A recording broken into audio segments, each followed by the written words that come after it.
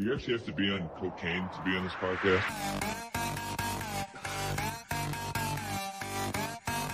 It's a great day to be a Wildcat!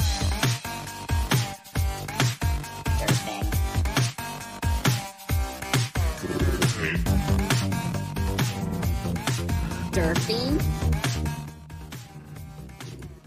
Oh man.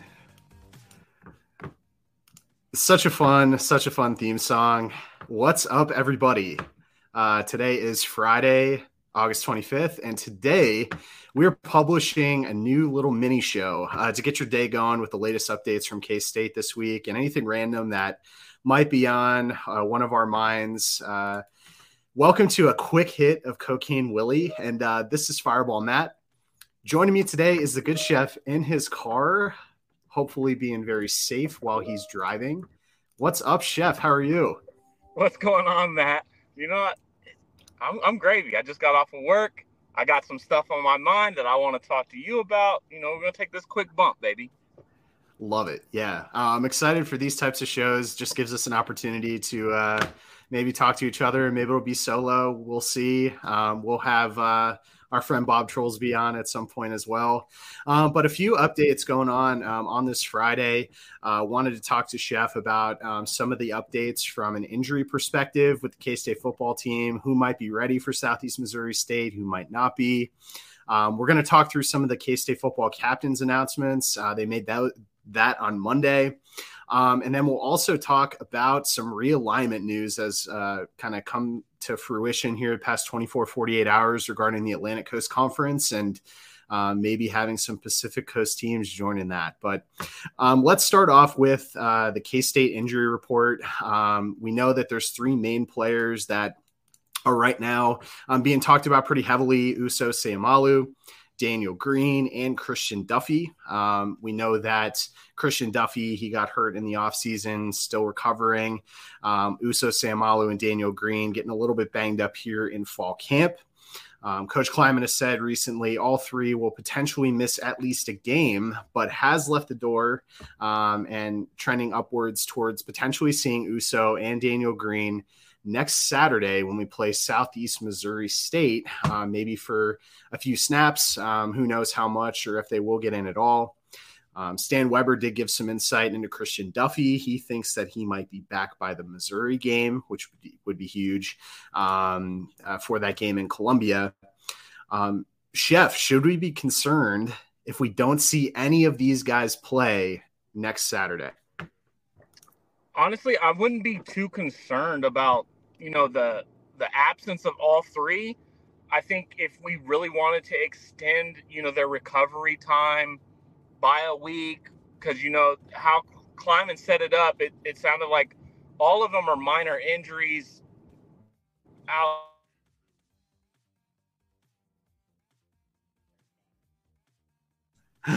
Oh, no. We lost the chef. Well, while he's kind of getting back into it, I don't know. I'm not necessarily super concerned. I keep staring at this week. Kidding. You're kidding. I'm kidding. I'm not kidding. Okay. God damn it. This is just this one spot. Okay. We can work this out. Bob can edit this out. Okay, yeah, but Uso and Daniel Green, their injuries being so minor to the point where it's just 1 week of full recovery.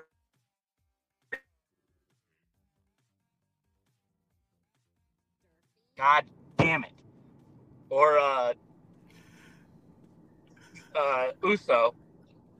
Uso has been the questionable one on whether he really could make it back. It sounds like Daniel Deuce Green is probably the closest thing we got to coming, probably being a sure bet that he'll play week one. But for me, I want to see our whole team out there. So if they're ready to go week one, just throw them out there. Even if it's in limited time, just get them that game rep speed and get them some action. Yeah, I agree with you. I mean, even a limited number of snaps, 5-10 snaps, I think is hugely beneficial, especially for Uso, a guy who's going to get thrown into the Wolves a little bit as the week 1 expected starter. I would also be remiss in saying we really need to find some depth in that defensive tackle position. I know we spoke about that in our defensive preview that posted a little bit ago, but Jevon Banks, Damian Ilalio are going to be names that they need to get some snaps. And so if Uso is able to play, just a little bit next week, next Saturday, that's great. Trying to get him some game reps, get into game speed.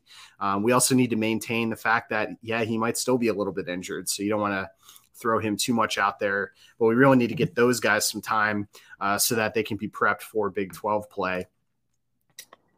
Yeah, Damian, that would be the biggest, because really his one snap that he can take claim to fame is in the Big 12 championship game. We need to get him more and more reps. And obviously, Jevon Banks,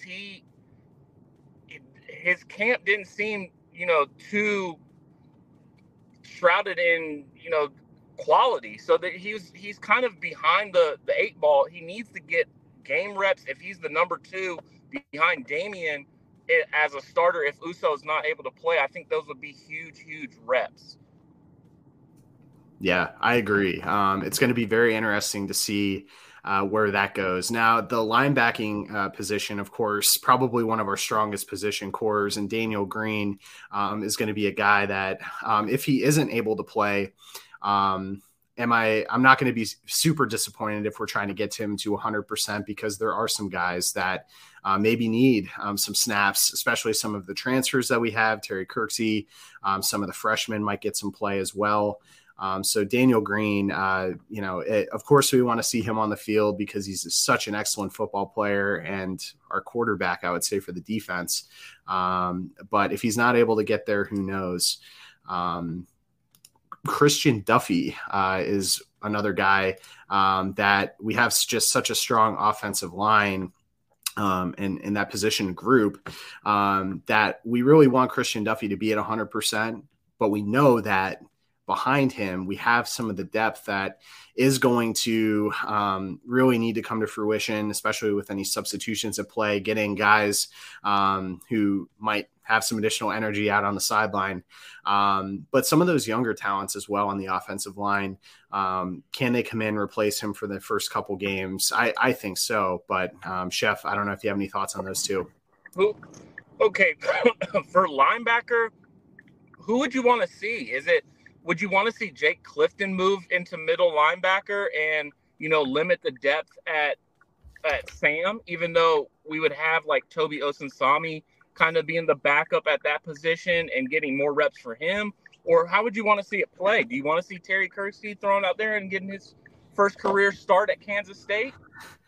Yeah, I mean, he was a very heralded guy coming from Iowa Western, and so I would love to see him potentially.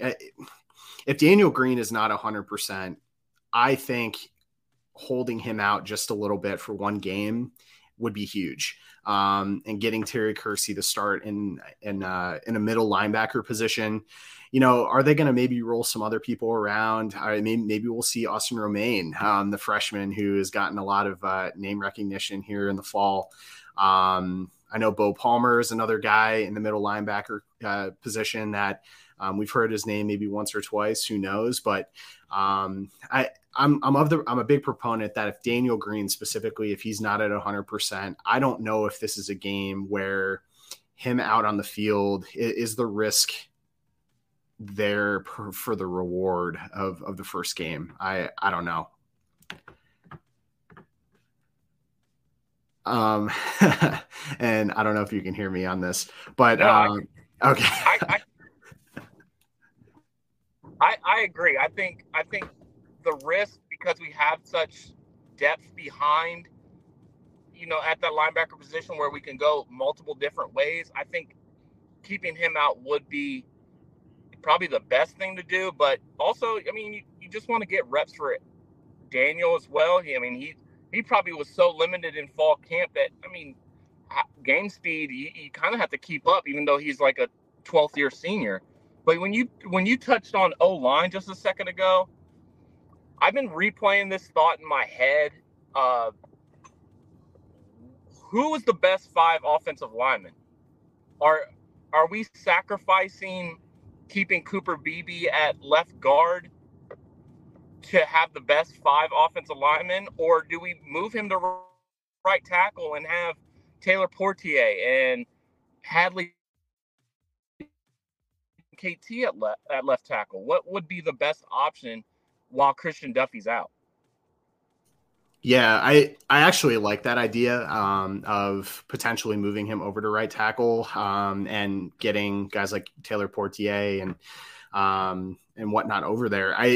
It is true. You want to try and get the 5 best guys out there. And I mean, Christian Duffy, no question, is I would say one of those. But in the interim here, Taylor Portier was a guy last year that, I mean, getting injured in that first game was really kind of heartbreaking because he was just so excited for the season, the 2022 season. But being able to come back and we've heard, some really good things from him and rehabbing back from that injury.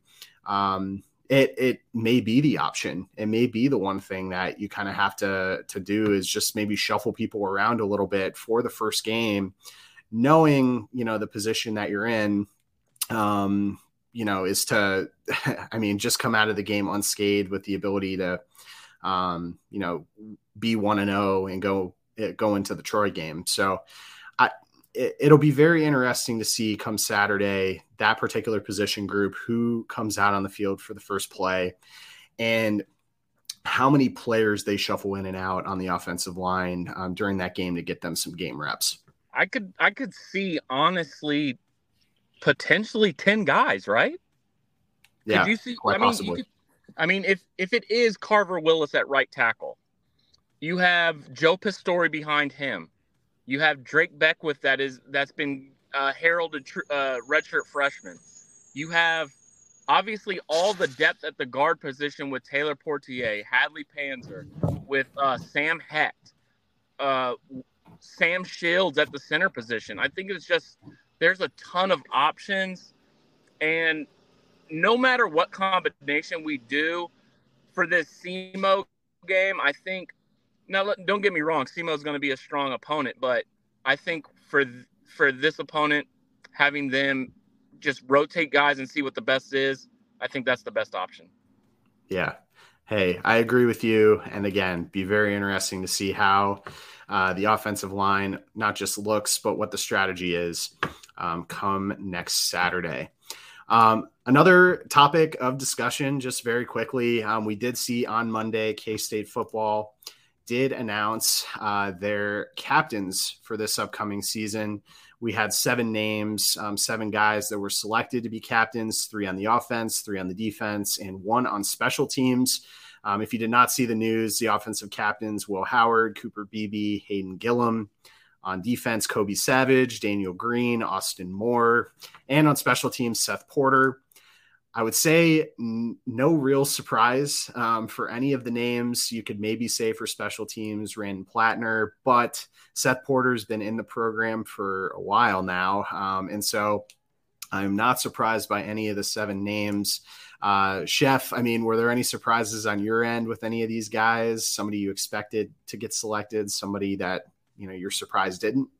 You actually just reminded me of Plattner. I'm a little shocked that he didn't make the special teams captain. I thought, now that I'm thinking about it, that kind of would make sense. But Seth Porter deserves it just as much as anybody.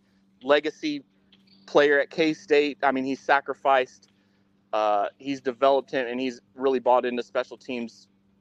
I mean, just as much as anybody. So yeah, I like that they did 7. That it's a player vote, and that the players voted so highly of all these guys that they have to be named captains. What surprised me is I never really thought about it, but you can only have so many captains, so they're going to rotate. So I'd like to see who's the first ones out there. That's going to be a little nugget for us to see who the first ones are. The first ones, yeah, for sure. I mean, I think it's pretty easy to say that the undisputed leader of this team is going to be Will Howard this season. Number one, because he's a quarterback, and typically quarterbacks are the face of the team, but he has been one of the most vocal guys. We've heard from him in many different situations. And obviously, I mean, he just speaks so well for himself, but he's really just taking this leadership of not just being the QB1, but being like, I want to be the face. I want to be the representative of this team as we move forward the season. And so I expect Will Howard will be probably out there for the first game. Never know. But I didn't see necessarily any surprises from the captain's perspective. But the players did a great job in their selections, no doubt. Absolutely. The captains are really important, but the team is just full of leaders. So was there anybody left off? I mean, you could probably say somebody, but, I think they nailed down exactly who, when you come to think of this team, who the leaders are. And I think the 7 that were picked are, stand-up guys, my guys. Our guys. Awesome. And then last thing we wanted to talk through has been some big updates in the realignment space the past 24 to 48 hours. Some Big J journalists been reporting that the ACC is potentially going to be accepting the University of California, Berkeley, Stanford, and SMU into the conference. ESPN's Pete Thamel has reported the 3 schools are pushing to join the league, and they would take a reduced share or even no revenue payouts from the ACC in order to join the conference. It sounds like Cal and Stanford would take a reduced share of an ACC media payout, which does make me wonder how Cal can even pay for that. All things considered, their athletic department has not been doing so hot from the record, as well as the fact that, just doesn't seem like they're putting a lot of effort into it. But then SMU would potentially take no broadcast revenue from the league for the first 7 years that they would be in the conference. And alumni would apparently help bridge the loss of revenue for that school. This whole realignment piece is just so frustrating because, I understand it from Cal and Stanford's perspective of not necessarily wanting to get left out and not wanting maybe to be independent.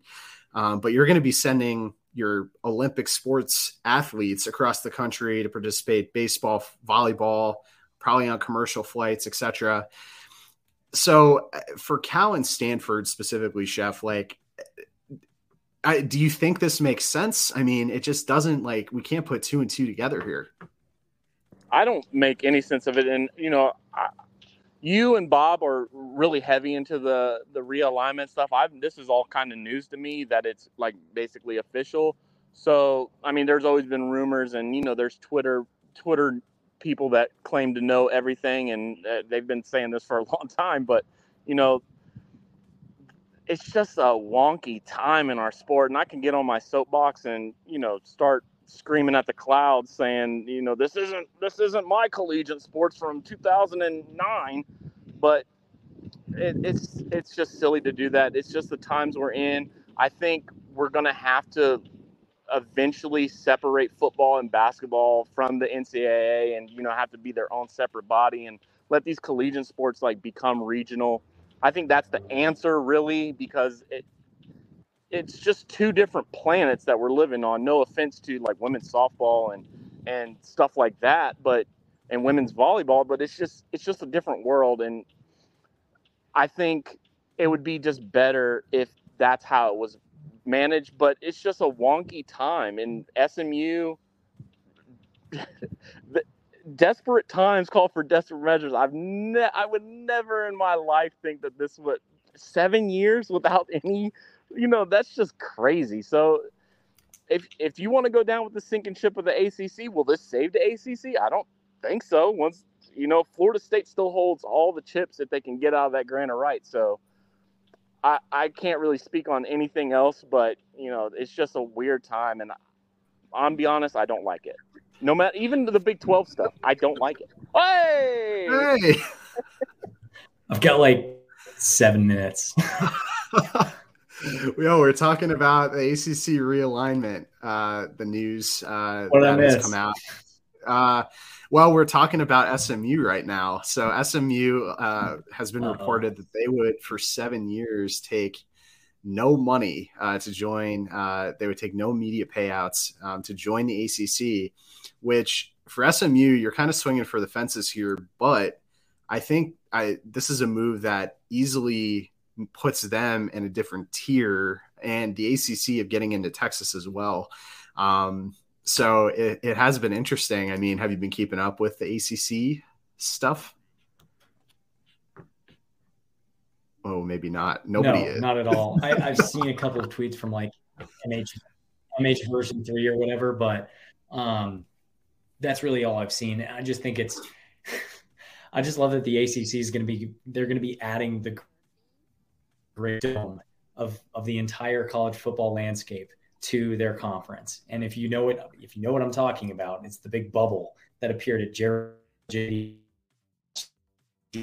when the stadium field flooded. But yeah, it's going to be fascinating. It's going to be very interesting to see how that plays out. But it gets them into Texas. The California part, if Cal and Stanford end up, I mean, that's more recruiting ground for the ACC too. But like, it's not the ACC anymore. It's not an Atlantic Coast Conference. I don't know what they're going to call it or how they're going to rebrand it. But yeah, the dual coast conference, who the hell knows at this point. But well, we were about to just end the show, but you did just join. Did you have any fun thoughts before we wrap this thing up? Nothing. I'm just saying hi. You're just saying hi. That's fair. Well, Chef just went away. Bob Trollsby did join us, which is always great. But thanks, everyone, for listening to our first quick hit of Cocaine Willie today. If you haven't listened to our latest full episode, we did just release a really fun What If K-State scenario show this past Monday that you can find on our YouTube, on Spotify, Apple, wherever the hell you listen to your podcasts. It's probably there. Please do follow us and subscribe on those platforms to get the latest full episodes and quick hits as football season starts 8 days from now. And if you're on Twitter or Instagram, follow the show at Cocaine Willie, or follow us individually at Bob Trollsby, at Chef Andre Napier, and at Matt Marchesini. And you will hear from us next week as we do a Southeast Missouri State football preview, which will be very exciting. So for all of us here at Cocaine Willie, enjoy your Friday. And Chef isn't even here to do the thing, so we're probably just going to end it unless you want to go for it, Bob Trollsby. That's right. Let's ride.